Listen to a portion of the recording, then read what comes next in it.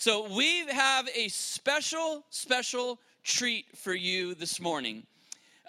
You are not going to hear from one, but three amazing women at our church, all who are moms and all who have something on their heart that they want to share. So will you please give a big welcome and applause to Anna Fondacaro, Sheila Augusto, and Joanna Charman. Come on up.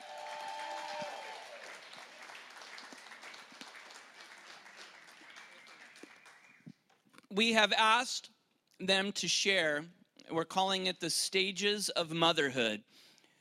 And each of them have a perspective. And no one mother is the same. And in fact, no one mother is in the same place, in their motherhood. And so you're going to hear from three perspectives, three stages of life, and hopefully every single one of you will be ministered today. So listen and have an open heart. And again, ladies, thank you so much. So Anna, take it away. Thank you. I know you've heard it like 3 times already, but happy Mother's Day. You guys look amazing. I'm going to scoot over so I'm not blocking you. Happy Mother's Day, Mom. She's not here, but she's watching. Hi, Mom. The beauty of technology. So it's funny because when Matthew said stages of motherhood, I'm like, oh, Lord, you don't want me to tell the stage I am in, but here we are. So I have 2 kids. So my daughter Reagan is 6, for those of you who do not know, and I have a son, Christopher, who is going to be 2 next month. And if I could put it into words, the stage I am in, it would be called Sour Patch Kids stage. And have you ever seen those commercials where, I think my favorite one is where that cute little gummy comes across and it like chops off the girl's pigtail and it's super sour and she's like, ah, and then the next minute it's like super sweet and it's like hugging her and cuddling her. That's the stage I'm in. It's very sweet and it's very sour. If you've ever spent time with me, you know that I love my kids. I talk about them all the time. I usually just talk about all the things Reagan says. That kid has an imagination, and she's very blunt and honest. And for Christopher, it's all the weird things he does. Boys are so weird, and they are so gross. And, nobody ever tells you when you become a mom, like, you're going to say, don't put your French fries in your toast. No, don't eat them. That's gross.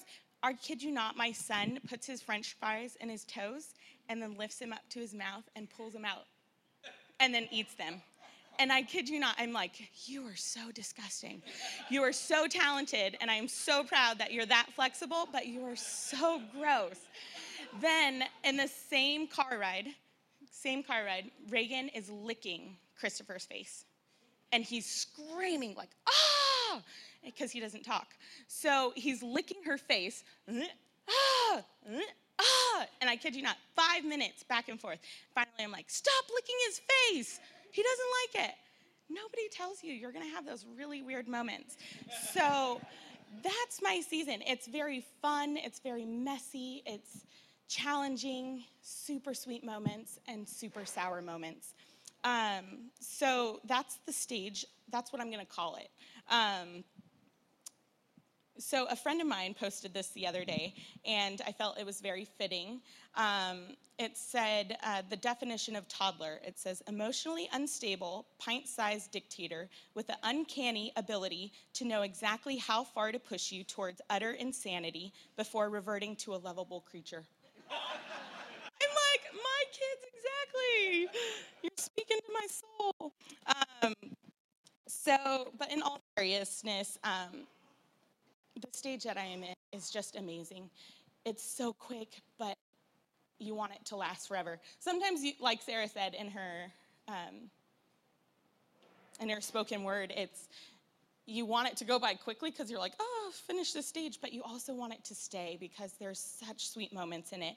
So in Proverbs 22:6, it says, start children off the way they should go, and even when they are old, they will not turn from it.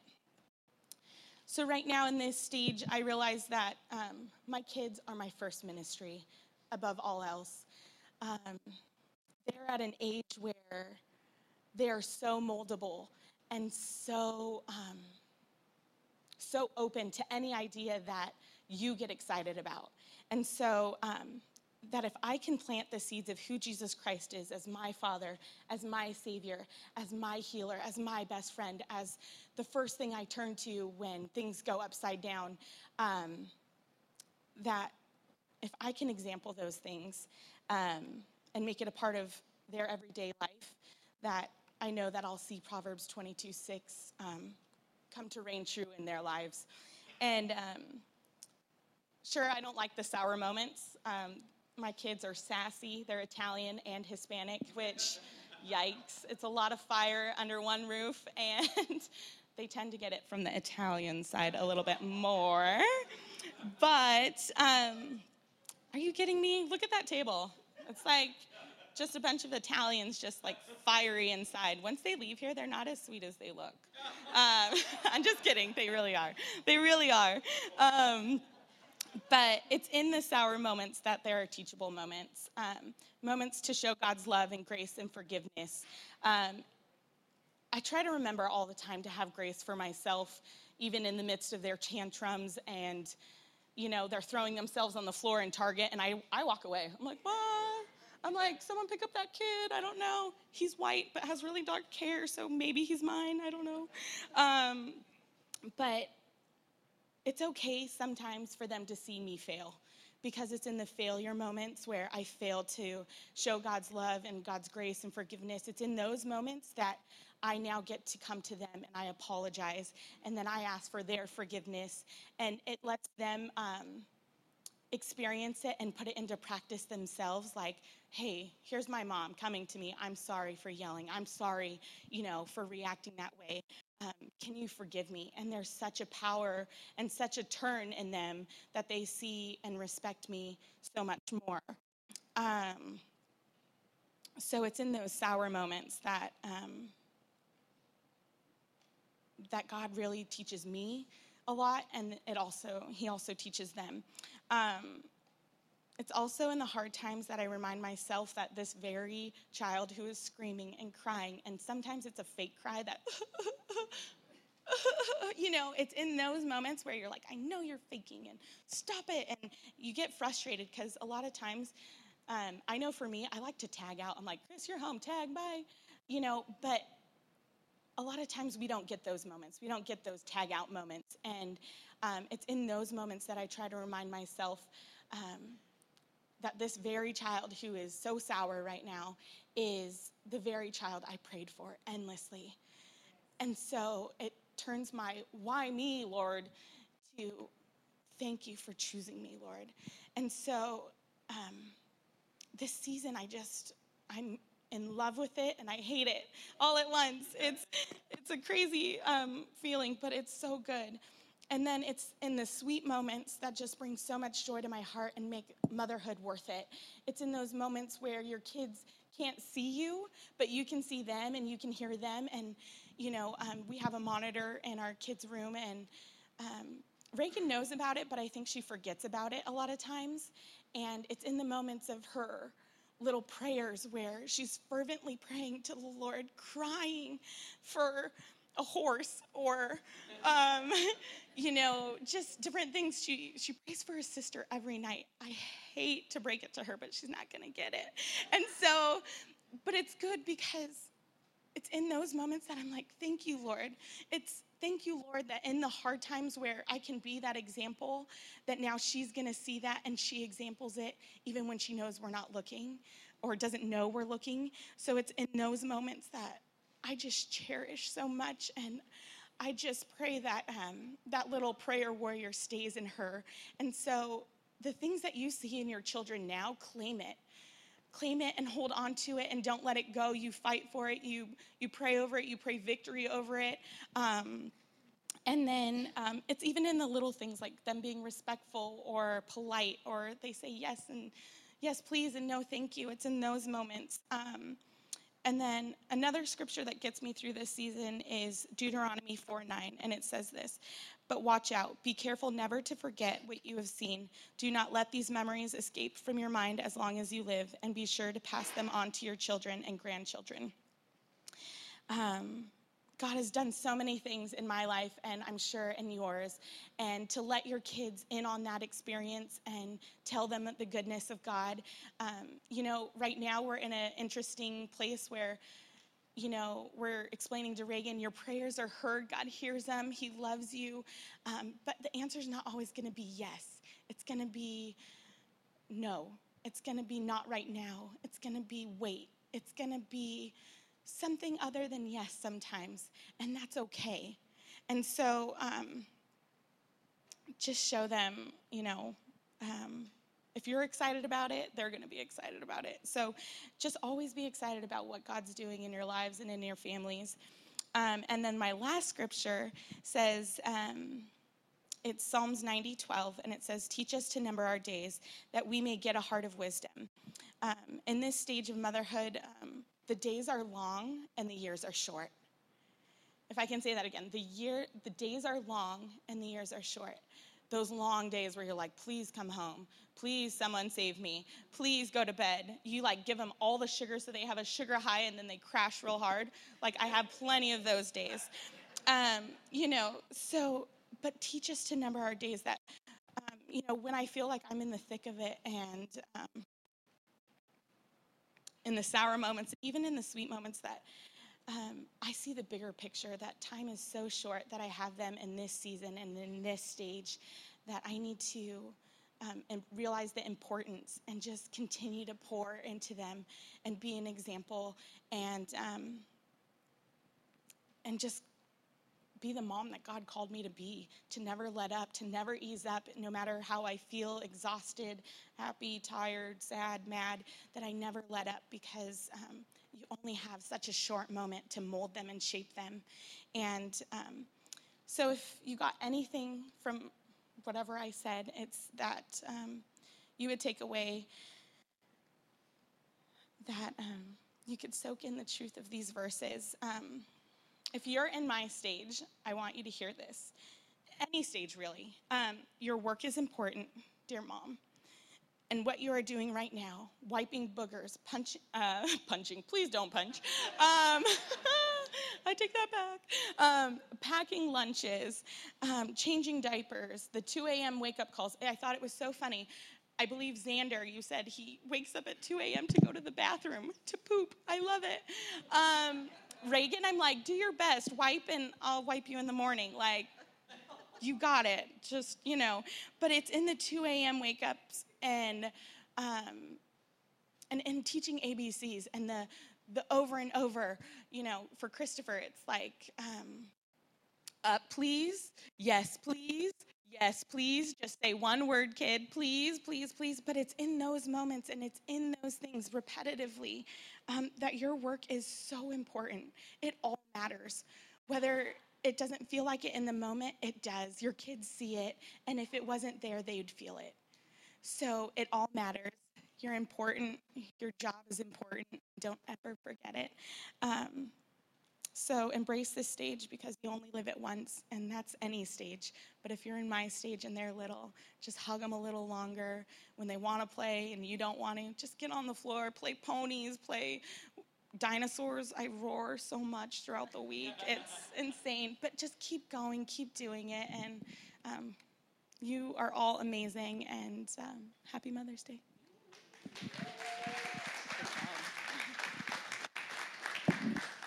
Good morning. Good morning. So as Anna shared on the little toddlers and elementary age, I'm going to move on up to the teen years, which I have a teen and I have a 3-year-old. So I kind of in this weird dynamic a little bit too, of being in both worlds. But I do have to say that as I'm about to talk about the teen stage, so far for me where I'm at, I love the teen stage. I love the connection that I have with Bella and being able to chat and doing movies and all those things. I really am cherishing it and trying to be the good mother that I want to be, and I'm not perfect, and she knows that. But so that's what I'm going to be speaking on.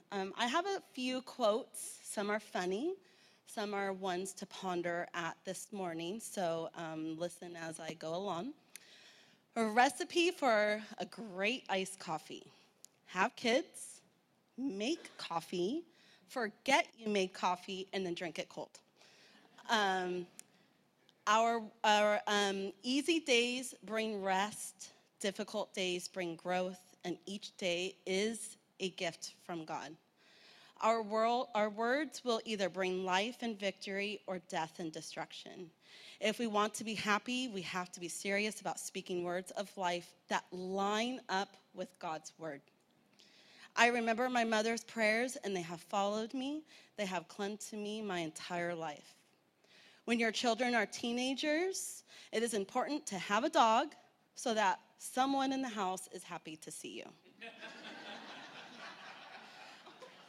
A child may outgrow your lap, but they will never outgrow your heart. If you're old enough to critique what I put in your lunch, then make it yourself. Everything we do as parents makes an impact. Even when it seems like nothing we are saying is making a difference, it is. While we teach our children all about life, it's our children that children teach us about what life is all about. Adolescence is a period of rapid changes. Between the ages of 12 and 17, for example, a parent ages as much as 20 years. I don't know about that one, but. And I do have one poll that I found. At a high school, they polled 600 students to write down on a piece of paper one influential word, just one, and they all had to write it down and turn it in. And 422 of the 600 wrote down mom. And I'm like, okay, well, that's like over half, right, of this poll, high school, by the way, that they chose to write down mom. And I think, okay, would Bella write down mom, or would she write down Marvel? You know, like, which one would she put down? And I would hope that it would be mom. But how awesome is that over half did put mom? But where we stand as moms and dads, it just means so important that we have an impact in our kids. I have two little points that are what I'm going through right now with Bella that I want to just mention. I am actually going to be talking real quick about a mom in the Bible. Probably most of us have really probably never heard of her name before, or maybe we have, and it's just this distant kind of person in the Bible, but it's Eunice. And Eunice was Timothy's mother. Timothy ended up being in his adult years, being Apostle Paul's assistant. And reading through Timothy's life and what Eunice did what Anna was talking about, at a very young age, making sure that Timothy knew the word, making sure she was praying over him, making sure she was, saying words of affirmation over him and training him up. I'm going to be in 2 Timothy 2 through 5, just a couple quick scriptures, and this is a letter from Paul. I am writing to Timothy, my dear son, not his actual son, it's his spiritual son that he embraced. May God the Father and Christ Jesus our Lord give you grace, mercy, and peace. Timothy, I thank God for you, the God I serve with a clear conscience, just as my ancestors did. Night and day, I constantly remember you in my prayers. I long to see you again, for I remember your tears as we parted. And I will be filled with joy when we are together again. I remember your genuine faith, for you share the faith that first filled your grandmother Lois and your mother Eunice. And I know that same faith continues strong in you. When I was looking up Eunice and who she was, I'm a big meaning of names, and hers means conquering well and great, happy victory. And I'm like, That is not what my name means at all. My name, and Matthew laughs because I'm always like, well, that's what it means, Sheila. But it's dim-sighted one. And I'm like, yeah, I did not get the conquering well. I got dim-sighted one. But I'm going to claim that one over me, not the dim-sighted one. But yes. But as a mom, and I know the moms out here, you want to have that. You want to be able to say, I conquered well in bringing my child up in the Lord. I am a happy and great victory. Eunice was able to overcome her fear of the Jewish leaders and the Roman authorities to make sure she raised Timothy up in the faith and in the word. Timothy's early exposure to scripture show that teaching children from an early age, just as Anna was saying, is so important. We are commanded to train children up in the Lord, Proverbs 22:6. Eunice knew the scriptures so well that she taught Timothy, obviously at a young age, that when Paul came around, and they think he was like in about his late teens, that he kind of just said, hey, you're coming with me and you're doing ministry with me. I want to share with you Timothy's ministry years to show you that as a mom who took her job seriously to bring her child up in the Lord, what Timothy did from that point on once he met up with Paul. He ministered in at least 5 New Testament churches, 1 Thessalonians 4:14, 1 Corinthians 4:17, Philippians 2:19, Acts 17:14, and 1 Timothy 1:3. Those are the 5 churches. Timothy accompanied Paul on most of his second journey travels after he left Lystra. Then in Ephesus, during the 3rd missionary journey, he then ministered in Macedonia. Later meets the apostle through Asia and Jerusalem. Paul imprisoned in Rome in 61 AD. Timothy is said to have been with him. At the end of Paul's 5th journey and just before his death, Paul requests his friend to bring his personal copies of his writings.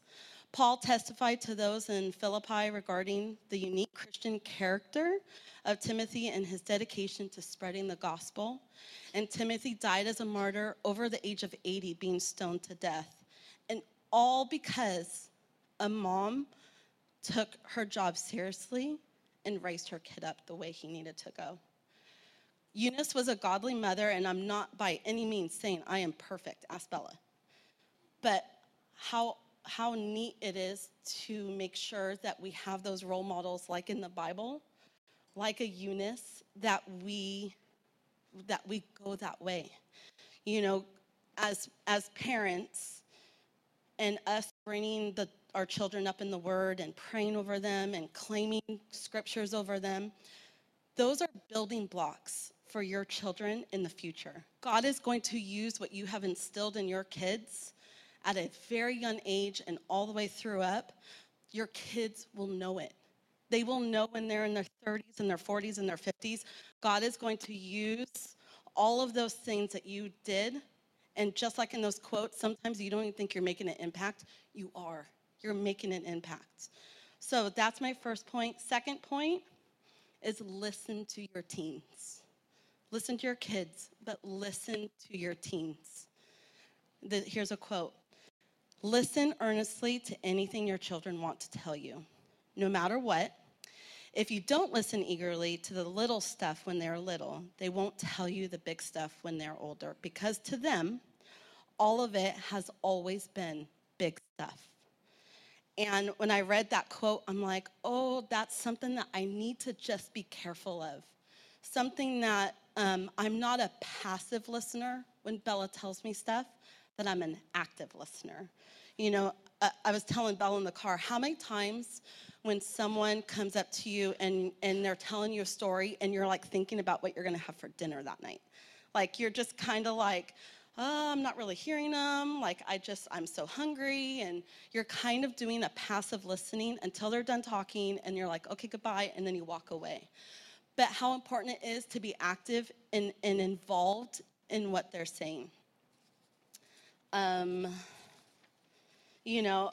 With that said, and being in the teen year with Bella, she is marvel. And I am not Marvel. I actually have no idea in the Marvel world of what's happening, but it's her jam. Like it's her thing. And I cannot tell you how many times she comes up to me and says, Mom, this and this quote and this Instagram story or whatever it may be, or she goes and sees a movie and she's like, Mom, and there was this big distress call on Thor's ship, and then Thanos was there, and he called in the Black Order, and already had the Purple Stone, and then Thor was prisoner, and then Hulk comes on the ship and beats him up, and Loki gives Thanos the stone to save Thor, and at the end of the movie there was a big snap. And I'm like, I have no idea what you're just saying, but that's great, Bella. Right? So all of this to say, your kids are important. And to finish the Marvel thing for Bella, I love you 3,000. I have no idea what that means, but I love you 3,000. So all of this, in those 2 points, right now for me raising my team is making sure that there's this progressive line. You may be a first-generation Christian, and it's starting with you now. You could be like Eunice, who had a grandmother or a mother, Lois, who was a Christian, and Eunice was a Christian, and now Timothy's a Christian, and it's a generation thing. But it starts with you, and it continues with you in your generation of being that positive influence, that positive godly influence for your children. Oh, and I do have one more verse. But the Lord stood with me and gave me strength, 2 Timothy 4:17.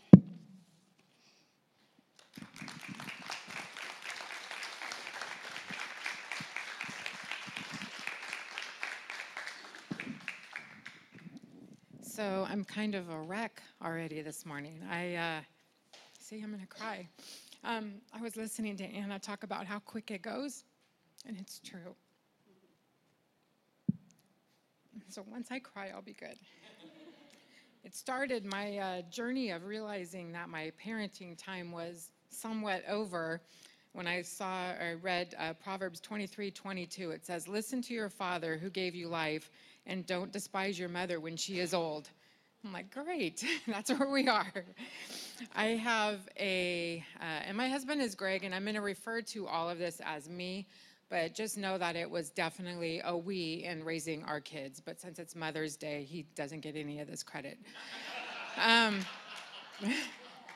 just don't want you to think I'm selfish and just saying I today.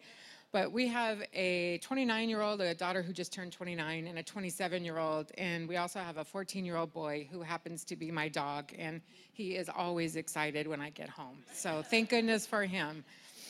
My journey of motherhood has not always been pretty. I don't know if you've seen pictures of the mother sitting at the end of the dining room table reading her Bible with a cup of coffee in a china cup, and the sun's like shining down on the table. And my life is not like that at all, and probably yours is not either. Obviously, that's something that I think we strive for, is to be the mother whose children see her in the Word. But my life as a mother didn't start off like that. When Greg and I got married, a few years into our marriage, we had a miscarriage pretty early on. And then later, so we were married like almost 7 years before we had Lauren. But at 8 weeks, I had a C-section with both of my girls. At 8 weeks, after both of them, I had to go back to work full time. We have never lived extravagantly. It wasn't a choice we made to live high and have fancy cars and have to go back to work. It was just a necessity. I had to go back to work.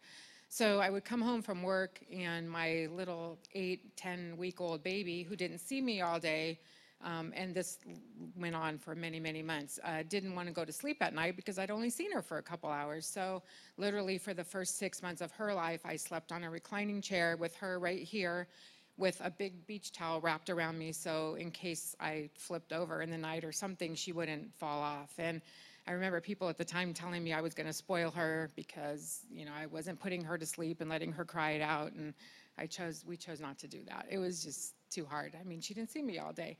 Let's see. full-time mom. My other daughter, this is so sad, you guys. I know some of you can relate to this. When I used to take her to preschool and daycare on Mondays, especially preschool, she used to cry. Every Monday, we went through separation anxiety. She cried as she walked into the room. I cried all the way on my hour drive to work. It was horrible. I remember buying formula and diapers on my lunch break because there was no time before work or after work because the daycare would have been closed if I stopped to buy them on my way home. And you may ask why Greg didn't do that. Greg was also working full-time and going to school 3 nights a week. So there was no time for him to buy formulas and diaper. And yeah, we could have probably bought them on Saturday. I don't know, we didn't do that all the time, run out, but things happen. And so I do remember, though, running out on my lunch break and just not having one extra minute to do anything. And I know some of you can relate to that. Rachel, when she was little, had issues with her bowel. We saw a specialist in Loma Linda. We've had all kinds of medical trouble. She was allergic to, or they told us she was allergic to corn syrup and corn.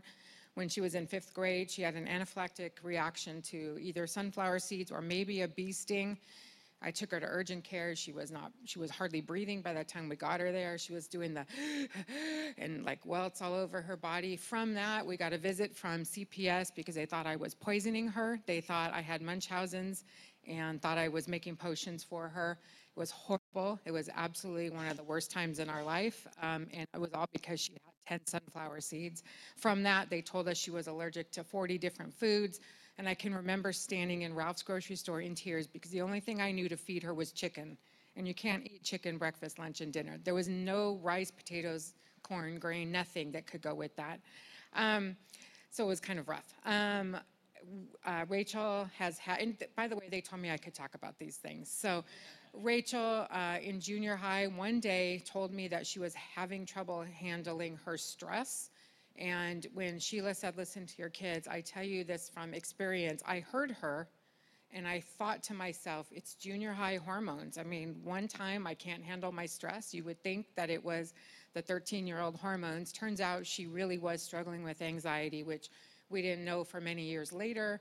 And she's now on a low dose of medication and doing beautifully. And she's in the her doctoral program for psychology, wanting to work with junior high girls.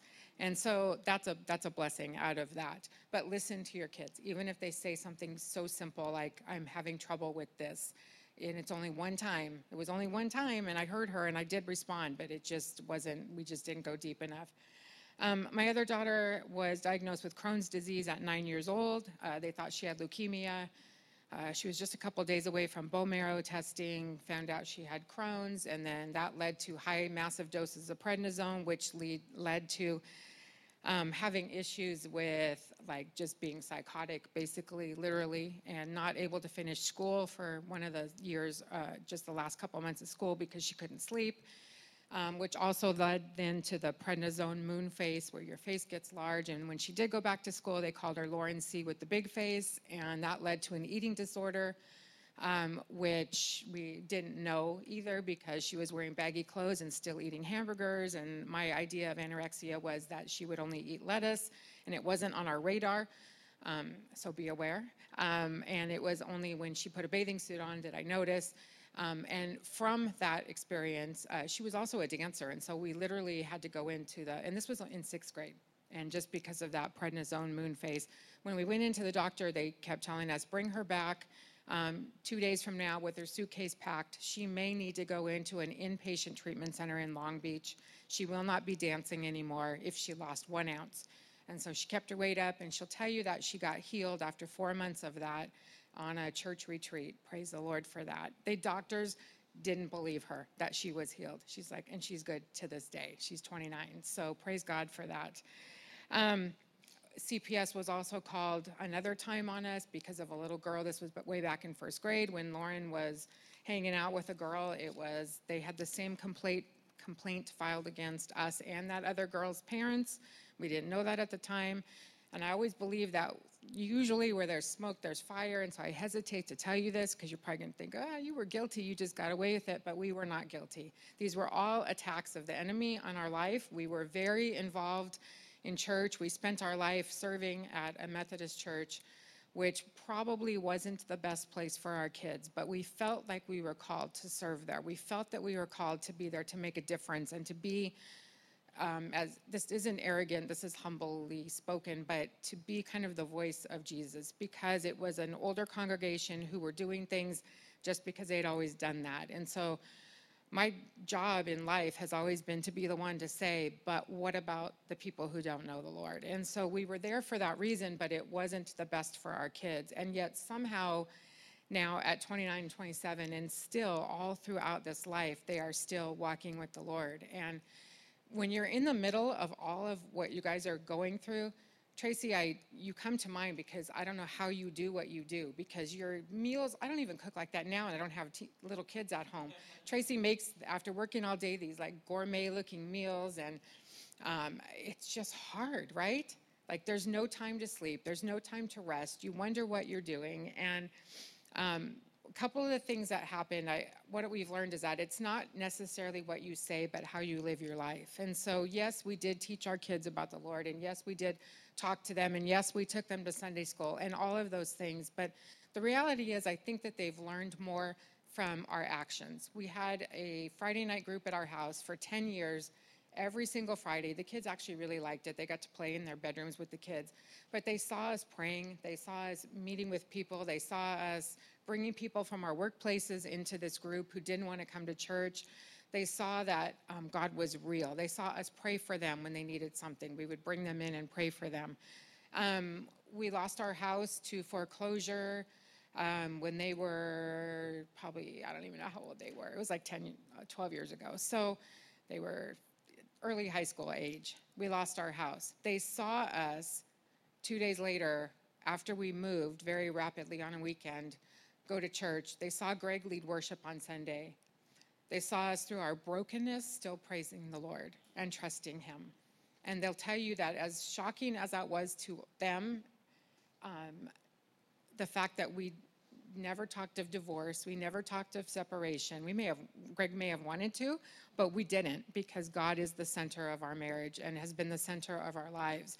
And so that lesson of still trusting the Lord when it doesn't make sense is what has, I talked to Lauren about this last night, and she'll say that like what we did, like our example in just how we handled things has been more important than the words that we spoke to them.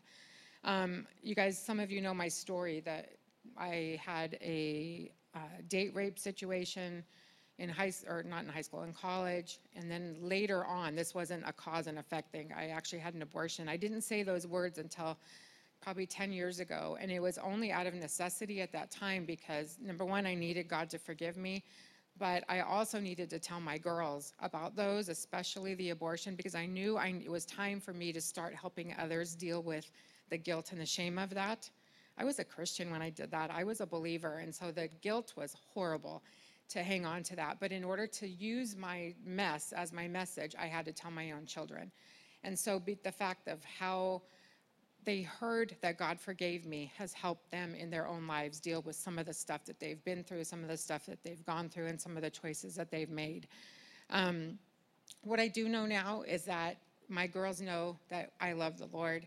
They know that I love their dad. That's one of the most important things you can do, is to love your spouse, if you have a spouse, is to love them, to be kind to them, to be respectful of each other, because they watch that. They also know that I love them. I think one of the best things that happens now is, especially with Rachel in her psychology doctoral program, I'm a wannabe like counselor, and so all my life I've given her wisdom especially, and it was always like, yeah, mom. She calls me all the time, Mom, I was counseling this couple today. Okay, she's 26, 27, never been married, and she's doing marriage counseling, by the way. It's hilarious. But she calls me and she's like, remember that time you told me this? I told them that, and they said it worked for them. She tells me that all the time. That's like the greatest blessing, is to have them like hear what you've said and to actually believe it now. And then somehow, like, I'm not as stupid as they thought I was a long time ago. So ladies, moms, it's coming. Someday they'll understand that. I've learned to explain my struggle, to apologize, and to ask for forgiveness. as I have poured into people in my life, I've watched my children and my girls learn to pour into people themselves, how to be a friend, how to love others more than yourself, how to take care of the person on the street. Not all the time, of course, not all the time, but just some of those things that we've tried to live by, they do now. And in closing, I just share with you a real brief story. At one point when Lauren was a couple years after she was diagnosed with Crohn's and she got through her first flare-up, she was doing well and her appendix actually burst. And luckily it encapsulated, which means the infection didn't spread throughout her body. They didn't know that's what happened because they thought it was just a Crohn's flare, so they kept treating her, and she had to go to the hospital for these infusions that could have killed her. It was just a horrible story. But she had such a bad infection that she ended up with a PICC line and home on IV antibiotics for months, or a couple months, until they could actually do surgery. And during that time, before the appendix, after it burst, before it was kind of diagnosed as a Crohn's issue, after she would eat in the evening, she would scream. She was in 8th grade, so she was probably 13 or 14. And what was happening was it was all closed up, her intestines, we didn't know that, but the food, as it would try to pass through, would cause like excruciating pain. And that was when Greg's turn was in. I couldn't even deal with it. And so he would sit with her and rub her back. That's all we could do. Of course, we prayed. I would take her to the doctor the next morning, and they'd be like, she's fine. She would run a fever when all that was happening, but by the time the food passed through, she was good. So it was just bad. And that was probably only 3 weeks, but it was horrible. And there was one night where I actually left. I told them I had to go to the store. I didn't know where I had to go, but I had to get out of the house. I couldn't do it anymore. And I drove up. I sat in our church parking lot. It was real close to our house. And I remember telling God that, God, if this is what it means to serve you, that you're going to keep attacking my family, I want nothing to do with you. And I absolutely 100% meant that. I was done. Because, the things we say to the Lord, I do this and this for you, and this is what you're doing for me, and it was horrible. And I sat in the car for about 10 minutes and said, okay, I'm done, and I probably changed the radio station to secular music and the whole thing, and after 10 minutes, I got really, really scared and convicted and said, oh, no, I can't. I don't really mean that. So I went into my church and told, there was a bunch of people in there, and they prayed for me. And it was only for 10 minutes that I gave up on God. But I'm sure some of you have been there where you're like, if this is what it means to be a Christian, I don't get it. I'm trying to do this and I'm trying to do that, and my life is getting worse instead of better. And sometimes that happens. Being a Christian, being a believer, turning your life over to the Lord doesn't mean that things are going to be easy. Doesn't mean that things are going to just happen and fall into place for you. The enemy wants our souls for sure. And that was one thing I told my kids, is that God will pursue you with everything he has until you pay attention to him. And he will make your life miserable until you pay attention to him. And one of them has experienced that to some level. And she didn't walk away too far, and she's back with the Lord and never really, really left. But anyway, so don't give up on the Lord. That's the point for all of you guys, whether you're a mother or a father. Life is hard, but I've learned that I would rather do the life hard, do hard life with God, with all of Satan's attacks. I would rather do that than walk away and do life on my own. Because on my own, I mess it up and there's no hope. So remember that. Cling tightly to the Lord for your family, to each other, for your children. They are listening. And my passage, it's interesting, we all have the same one, but the Proverbs 22:6, to train up a child in the way he should go, and when he is old, he will not depart from it. And that training up of the child, it doesn't have to be formal. It's in your everyday choices and decisions.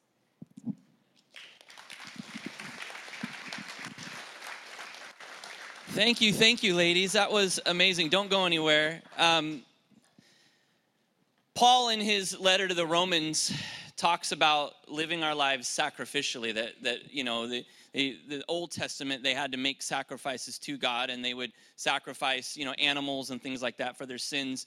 But Paul talks to us about our lives being that we are living sacrifices, that we are to live sacrificially. And whether you're a parent, and really you don't even have to be a parent, but that our lives should be lived for others. Our lives should be not about us, because to be honest with you, when I've made life about me, I've actually been miserable. It doesn't make sense, right? You think, well, if I'm taking care of me, right? If I'm only concerned about me, life should be great. But when I've lived that kind of life, that kind of arrogant, prideful, self-centered kind of life, I've actually been the most empty. But when I've lived the way God has asked me to live, which is sacrificially, which is for others, I've actually felt very full in my life, when I felt like I'm helping others, when I'm giving to others. And parenthood is like that. Motherhood is like that. It is a life of sacrifice. And if anything, God wants to show his love through the model of, father and mother, of how God created it to be. And I'm going to end with this. And worship team, you can come on up. We've just got one more song. But something that I've kind of have impressed upon my heart that I want to give opportunity to, because today is a day that stirs up a lot of emotion, right? Today, on a day like Mother's Day or Father's Day or things like that, we didn't all have the Leave It to Beaver, household. We didn't all grow up where, dad came home from work and mom, comes, flying out of the kitchen and everybody's smiling. I did not have that. In fact, my parents got a divorce when I was 7 years old, and it looked nothing like that. I did not have, the Leave It to Beaver, childhood. And when I was in, my adulthood, my mom, she came to me, and we were having coffee, and my mom came to me, and she's crying, and she said, I am so sorry that I did not give you the life that you deserved. And I stopped my mom and I said, you know what, Mom? I said, first of all, I know you gave your best. I know you tried your hardest. I know even in your lowest moments in your life, you were still thinking about me and you still cared for me. And by the way, Mom, I know that my mom was the first in her generation to accept Jesus Christ as her Lord and Savior. And because of that, I was more, got to grow up a little bit more like a Timothy. I had a mom that was doing her best, but she was praying over me, and she was encouraging me, and she was there for me, giving me her wisdom. And even though she felt like a failure, my mom did an amazing job. And I looked at her and I said, Mom, you did an amazing job. Don't ever, ever, ever say that again. Don't ever come to me and tell me that you felt like a failure because of maybe the different life decisions you made. I go, because Mom, you've taught me what strength is. You've taught me, and I heard every single one of these women say that. You taught me what it was like to fail, what it was like to be kicked down, and then get back up again and say, I'm not going to give up. You taught me strength, Mom. So don't ever, ever, ever apologize because you don't think that I had this perfect, childhood. So one of the things that is on my heart is I don't know what kind of emotions today it has stirred up for you. Maybe a super happy day. Maybe it's not. If you feel like maybe as a mom, you felt like my mom and you felt, man, I've just been failing. First of all, I want to tell you that's not the truth. Because God is gracious and God is merciful. And no matter how low you think you have been as a parent, God can take any situation and he can redeem it. He can restore. So if you're a mom this morning who just needs some prayer because maybe you feel like, man, I don't know that I've been doing the best job. I want you to be encouraged today, and I want you to know you've been giving it your best. You've been giving it all you have. And really the lesson for anybody around you is not that you are broken and not that you have been kicked down. It's that you keep getting back up. That's the important lesson. That you don't give up. Because God won't give up on you, so let's not give up on him. And don't give up on the role that God has given you. The other thing is maybe you don't have a great relationship with your mom. And maybe you just need some healing. Or maybe you're a mom and you don't have a great relationship with your children right now. And maybe you just need some prayer and encouragement this morning. I've asked our 3 ladies to stay up here. And while we go into this next worship song, if you just need, for any reason, ladies, any reason, you just need a prayer this morning, you just need some encouragement this morning, or maybe you just need some healing this morning, don't hesitate. Don't hesitate. Because God wants to restore anything that is broken. God wants to give back anything that's been stolen. God wants to redeem any situation, no matter what. Will you guys stand with me as we go back into this song? And can we just worship our Lord and, of course, thank our God for loving us?